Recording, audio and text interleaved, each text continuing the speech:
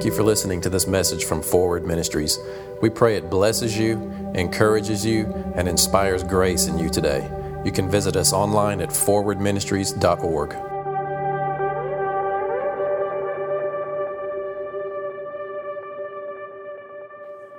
I love this place, not just because I get to talk all the time, but because of what it represents. I think I hear the stories in your lives, and I hear of what it's done. The focus on the Lord, the focus of grace, the focus of faith, righteousness, the focus on what Jesus has accomplished in and through you and is seeking to establish in your life. Those are the kinds of testimonies I like to hear. I wish I could share the private ones that people send and bring, but some serious heart transformations are happening. People are breaking free from lifelong controlling issues, and it's deep stuff that's breaking off. And it's because of the blood. It's because of what Jesus did. When you put that perspective, when you put the focus on Jesus in the right place, then you just begin to experience the fruit of what he paid for.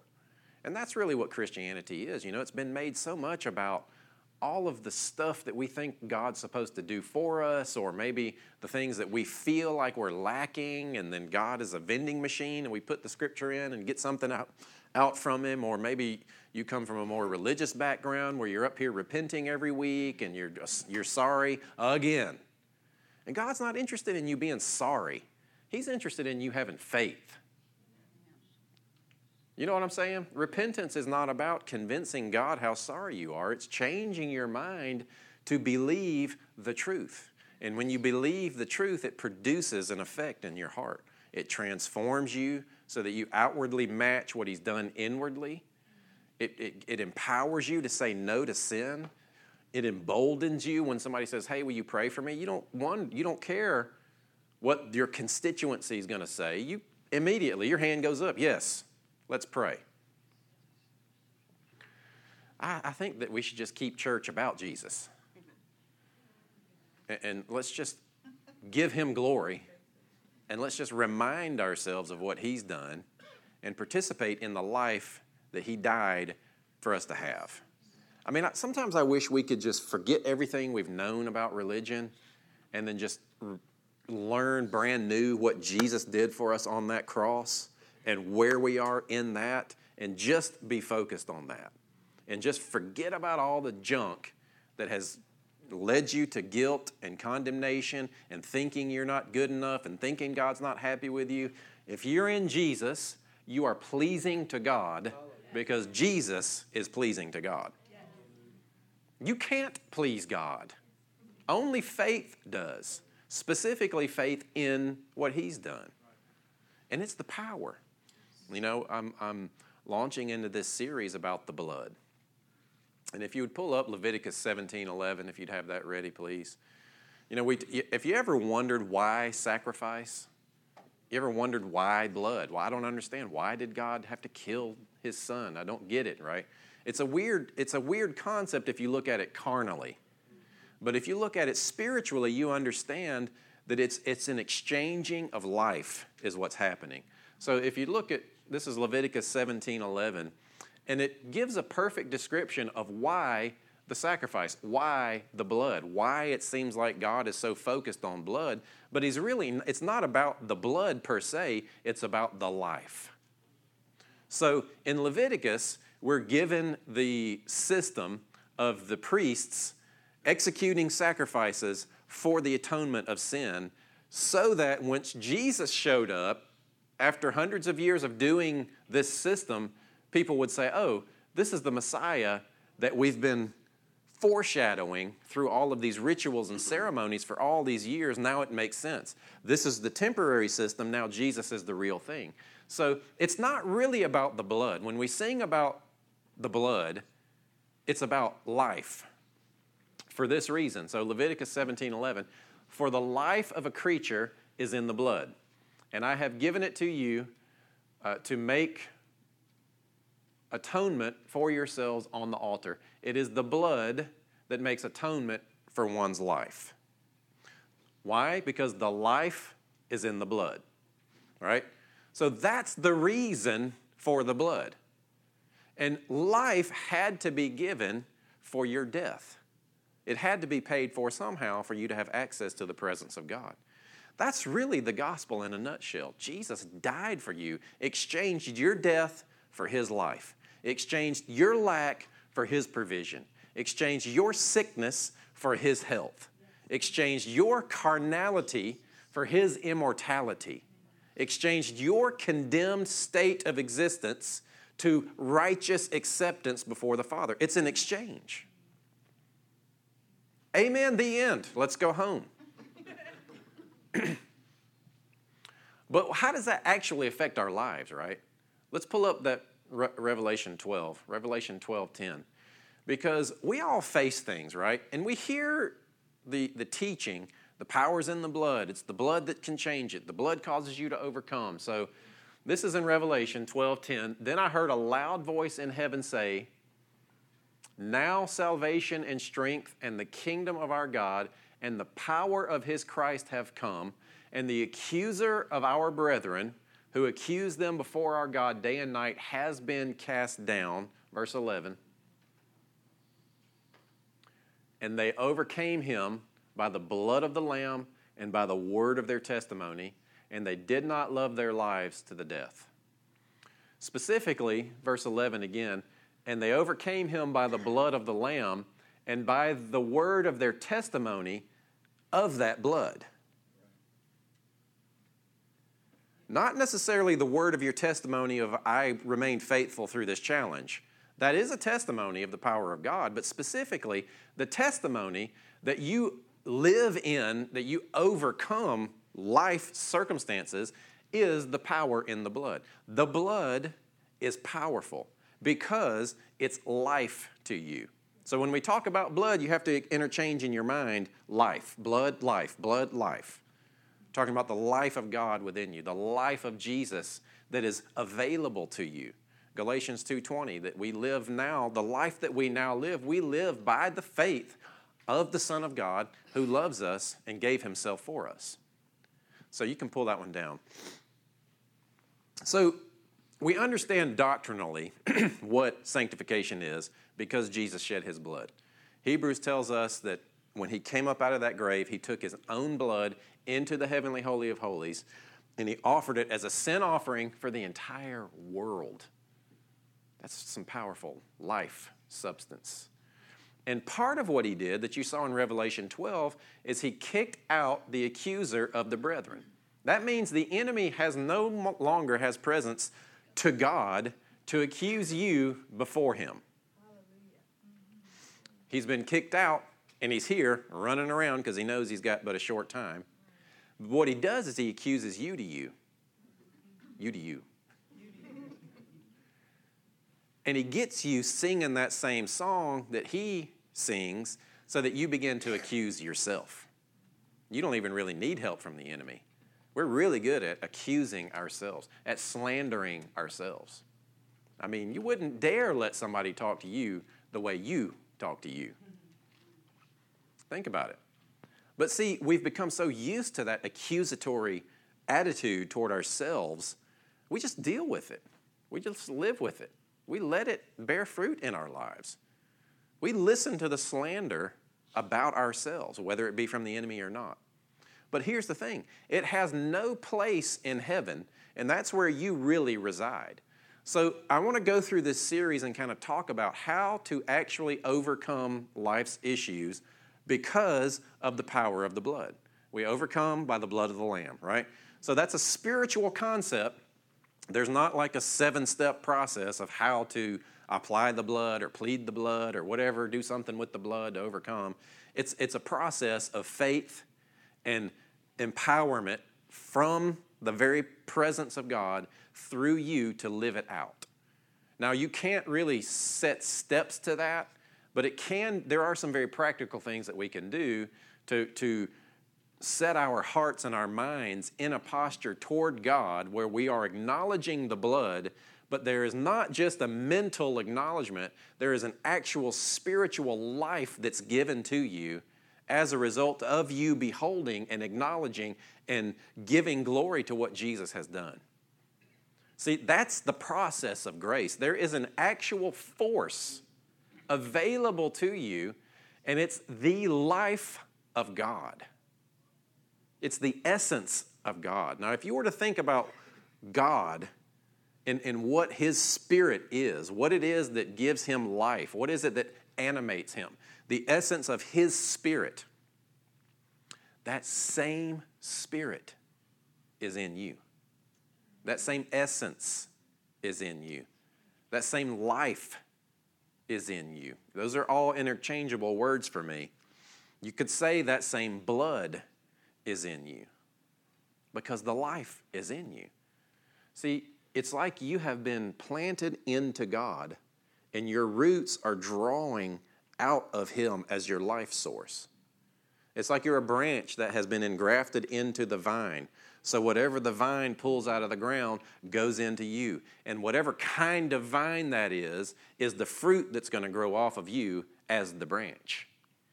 But it's a very real presence. It's a very real force.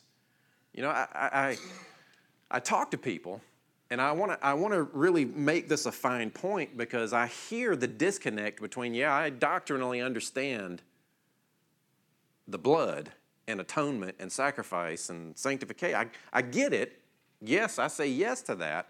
But how to actually live in such a way where it goes beyond just knowledge and there's an empowerment within you. That is grace. That's what grace is how do you let the Spirit of God actually empower you and transform you and teach you and lead you. So we've made it about, okay, well, I've got to hear God. God's got to give me some information. That's what hearing God is. I don't know something. Let me go hear God. Now I've got some information that I was previously lacking. Now I can do something. It's like, no. I mean, you might get an intellectual message from God. You might get some knowledge from God, but it's always going to testify of the blood. It is always going to remind you of who and what you are in Him. It might be specific to your situation, but it's always going to be tying you back into Him as the source to deal with whatever the specific is. Now, see, that sounds really impractical. That sounds really nebulous. I realize that. But I don't want it to be a mystical process. I don't want it to just be good ideas. I want it to be an actual life connection that you are empowered by the Spirit of God in your heart. And whatever you believe in your heart is going to come to pass in your life. Out of the heart, out of the abundance of the heart, the mouth speaks. Out of the heart flow all the issues of life. As a man thinks in his heart, so is he. And so your heart is directly connected to God. There is no separation. And so then you start to go around and you see the reason God would say certain things like, nothing can separate you from my love. Nothing can come against you and separate you from my love. He goes through in Colossians and he says, the handwriting of ordinances that was against you, that disqualified you from righteousness on this earth, that was nailed to the cross. The enemy has been kicked out of heaven, so the enemy can't use the law, in other words, your failures, to accuse you to the Father, because Jesus already fulfilled every physical responsibility, not responsibility, but law that you would have had to perform to be acceptable to God. Jesus already fulfilled that for you. Not so you can sin, but so that you can live in His righteousness. Then it says that He stripped the enemy of any and all power. Any authoritative structure that exists out there, Jesus is supreme over it. He's king. End of story. Then it says, a circumcision was performed on you where the root of sin was cut out of you. You don't have a sin nature lingering within you any longer. It has been cut out of you. Jesus died for you to be righteous before the Father. He gives you a new heart. He gives you His Spirit. And so now we're in the state of how do we live in this physical world fueled and empowered by a spiritual life force that actually can change things in this world. You know, we make it about healing. We make it about money showing up in our bank account. We make it about all the physical things because of our lack focus. When really it should just be, I just want to be so full of God. I just want to be so filled up with Him that it just, you've seen a bud, right? You walk out, you look at these trees, and it's like the buds that are popping out of those trees right now. It's like there's so much packed into that stem, that branch, that it can't hold in anymore. It's got to bear the fruit. That's what I think should happen within us, is that we become so full and aware of the love of God for us, acknowledging what Jesus did, that we're so touched and overwhelmed internally that these little buds start popping out. And see, we're trying to make fruit happen. We think fruit is a physical effort rather than a spiritual growth. I mean, it's fruits of the Spirit that we're looking for, right?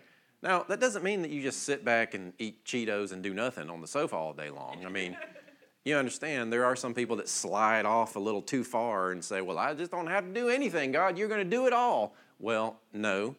You have to mix faith in your heart with the promise of the Spirit and all of those promises that are available.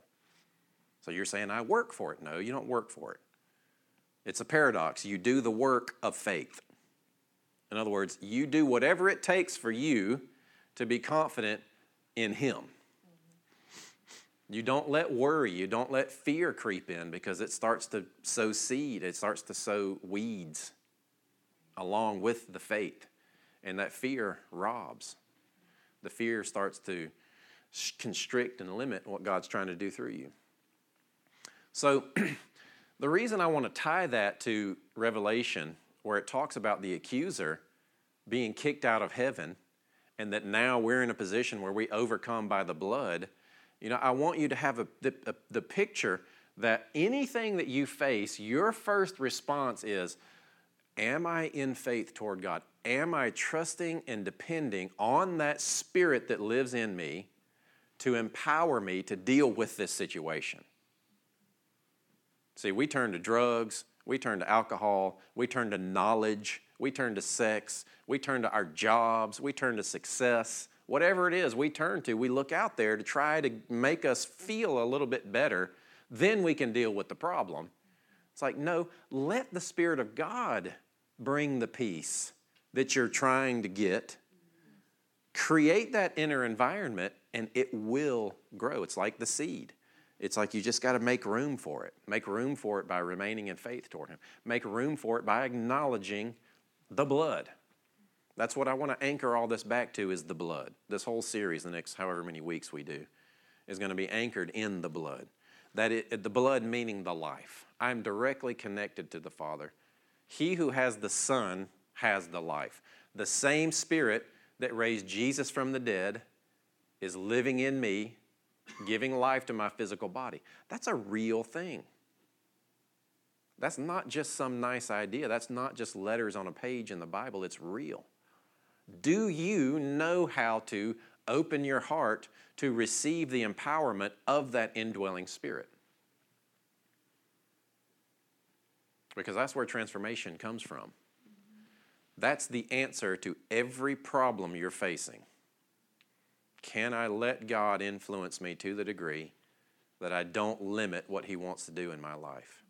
See, because it's the reason the children of Israel didn't experience going into the promised land, what should have been a 6-week walk.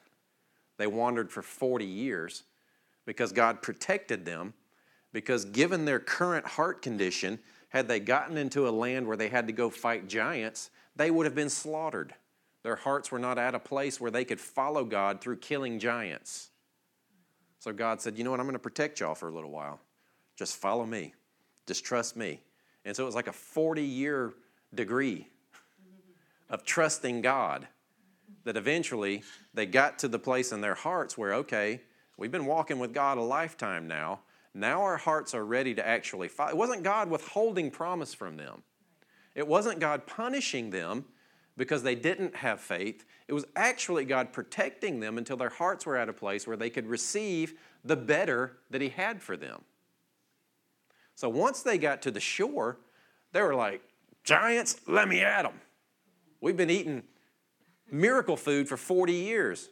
Our shoes aren't worn out. Nobody's sick. Our clothes aren't worn out. There's this fire and this cloud all the time. You better believe I'm going to trust God. A giant is nothing. Let's go do that. I think that's what this place is, that I want it to be for you, as a transformation center where you're bathed continually in your mind and in your heart to just trust God. That you begin to let it affect the little areas of your life where you turn to whatever it is that you turn to in the outer world, that you begin to trust God inwardly. I'll give you your homework. I'll give it a little bit early.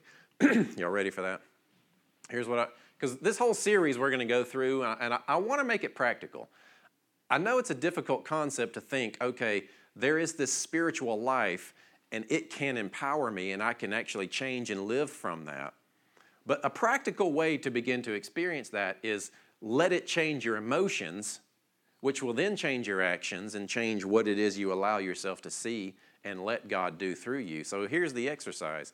When you face life this week, and the depression comes, the anger comes, the feeling of lack because my job is not enough comes, or you're dealing with the people in your life that seem to have lost their minds, when that stuff comes in, now this is where you have to trust the Holy Spirit to teach you. And I don't mean hearing an intellectual message from Him.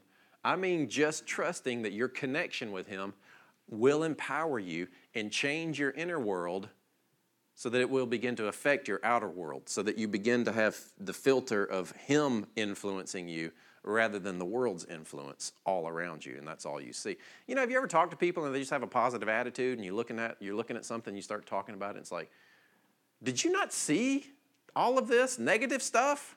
They're like, no, I just see the positive. What's wrong with you? Are you in denial? You know, I wish I had a better specific example, but you know what I'm talking about. So here's the homework. When life happens and you feel the emotions, focus on your connection with God and try to find some promises in the Word. I've got this little book in there. God says yes to 3,000 promises. I'm not just trying to sell you a book. If you can't afford it, we'll give it to you. But it is a good way to flip through and you just find something and you meditate on this promise related to your situation to the point that it begins to change how you feel. Because how you feel is going to dictate what you think and the decisions that you make. I mean, I'm telling you, I see so many people get in trouble because they're desperate. A lot. Desperate. Desperate for God even. Desperate for something that He's promised them. You know, the motivation is right. In other words, I want this, what God has for me.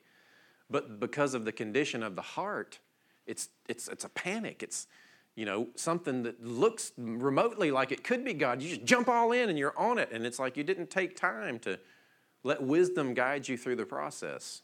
And we find ourselves in trouble all the time. And then we turn back around and say, God, why did this happen? Why did you let this happen? What did I do to bring this in my life?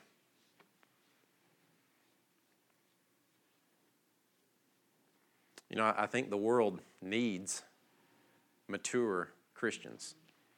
I think the world needs people who aren't swayed by this world, can give the testimony of what the blood of Christ has done within them. In other words, you've experienced some transformation in some areas.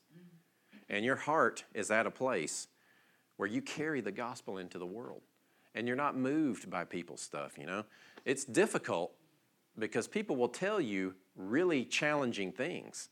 And where we are, you know, it gives you an indication of where you are in your own heart toward God, because you start to wonder if God can do something about this or not. You ever done that? It's like somebody tells you something, you're like, man, I don't know how that could get any better. It's so bad that I don't know. Maybe we should just start praying for them to die or something.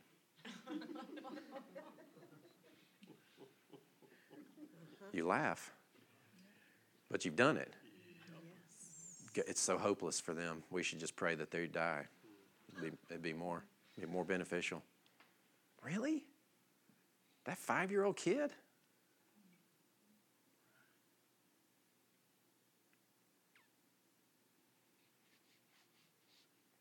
I mean, I'm not trying to create condemnation for us, That's not the point, but it's like, man, we need to be so rock solid in who God is, because it's not about us, it's about what He's done. That we actually let it empower and change and affect us, our expectations, our attitudes, our emotions, our words toward people. But it's all done by acknowledging the blood, by acknowledging the sanctification and the righteousness that you have that lies within that blood, that life that is fueling you and empowering you. Pull up 2 Corinthians 1:20 there, please. This is kind of another little practical area of how to stick with the blood, right? When the accusation comes, in your mind, you know that Jesus ascended to the Father and kicked the enemy out of there and cleansed it, because that's what it said in the passage we started with, Revelation 12:10. The enemy has no authority to accuse you to the Father. That means when you miss it, the enemy doesn't have the right to bring sickness or lack into your life, because God's in control of that, and He's trying to be your provider. He's not listening to the enemy. He's taking care of that. So where we are is, this is 2 Corinthians 1:20, and we're talking about that we overcome by the blood of the Lamb and by the word of our testimony, specifically our testimony about what that blood of the Lamb has done.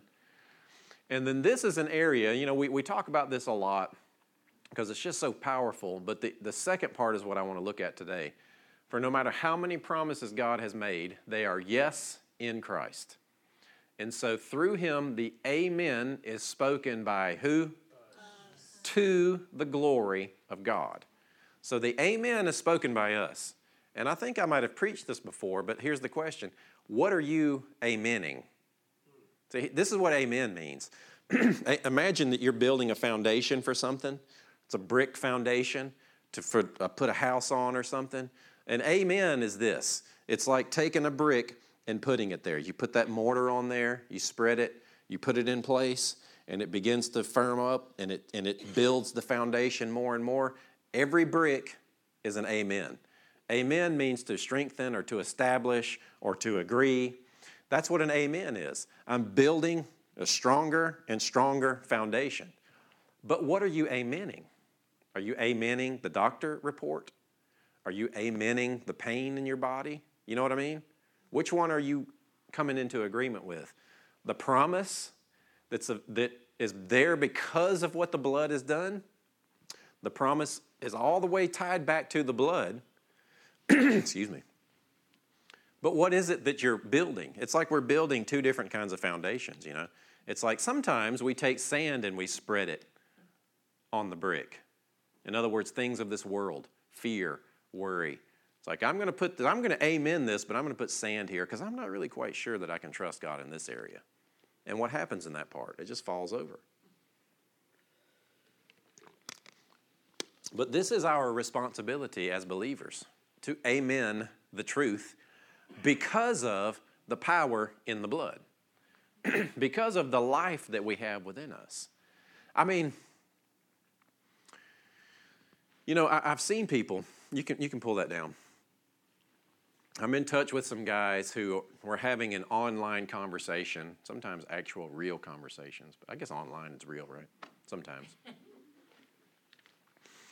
And there's this error of doctrine kind of creeping into this grace movement that's happening. It's called inclusion, and really it's a form of universalism. It's Christ-centered universalism. It basically says that everybody was already in Christ. Jesus died and saved everybody, no matter whether they have faith or not. Everybody's saved, which ultimately is universalism. It gives Jesus credit, but it's still wrong. So I've noticed something about some of the guys that are trending in this direction is that, and this is a little mean. I'll just tell you, I'm going to be a little bit mean for a minute. But it's like they can't get their faith to work. So they start looking for reasons of why it's not working, right? And when I say they can't get their faith to work, they're trying to perform to get stuff from God rather than just exercising faith in Christ. And we all are in that position sometimes. We say we believe, but it's not working, right? There's sometimes when we can't get our faith to work. It's because our faith is in something else rather than just in Jesus and beholding him until the fruit produces. But I see these guys go down this process of looking at what is a promise, but not experiencing it in their own lives. And so we come up with reasons. Now, it's not just them, it's us. We do it as well. We start coming up with reasons of, okay, so I see this promise, but it's not working for me. That must mean God doesn't want it for me. I'm the exception. Or that must mean that God's withholding it from me for a little while because I've got a little bit to learn before he can give it to me. Or I don't think God does that anymore.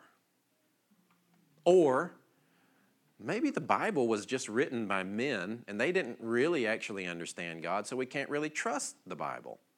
I mean, that's how far it goes, to the point that we just discredit the Word of God that was written to be a testimony for us because we can't get this stuff to work. We start looking for information to explain why we're not experiencing a promise. You ever done that? It makes you write bigger checks. It makes you go get more hands laid on you.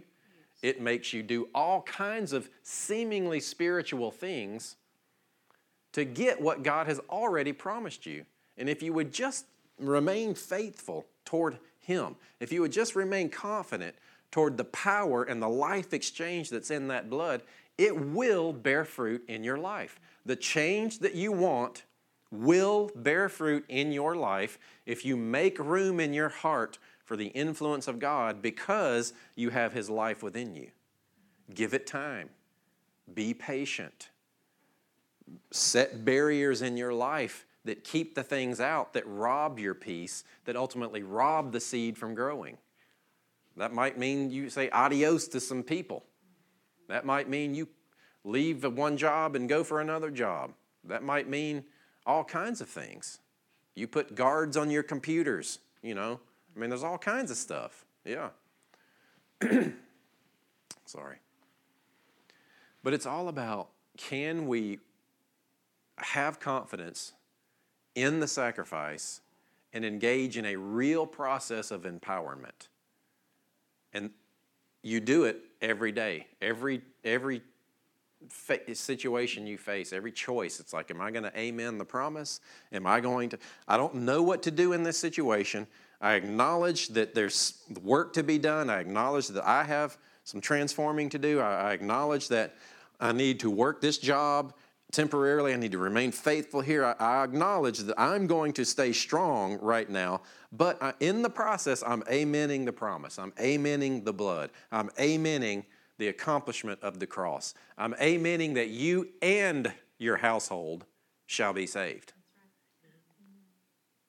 I'm amening that by his stripes we are healed. Not to get God to give it to you, not to qualify for it, but to let it grow. I think that's the explanation of why we don't experience what we know is rightfully ours because of what Jesus paid for, is because we cut it off when we try to eat that fruit too soon. Worry breaks out the shears, says, I'm ready to eat it now. Oh, wait, it's not right. You know, fear says, I need to pay this bill right now. I'm going to take this penny when it should grow into thousands. You know what I'm saying? we fear, it kills. So what are you amening? Are you amening the truth, or are you amening what the world's giving you? Because you're building either one that you're agreeing with into your life. But tie it all the way back to the blood. Not your power to believe, not your strength of faith, but his sufficiency of sacrifice, which is the exchange of everything that we want to experience in this life from God. All the way back to the blood. Talk to the blood. You guys hear talk to the hand, right? Talk to the hand. I ain't trying to hear that. You talk to the blood. Accusation comes in. You missed it. You missed it again. Talk to the blood. You know what? I don't know if you're always going to be at this level financially. You're just always going to struggle. No, talk to the blood.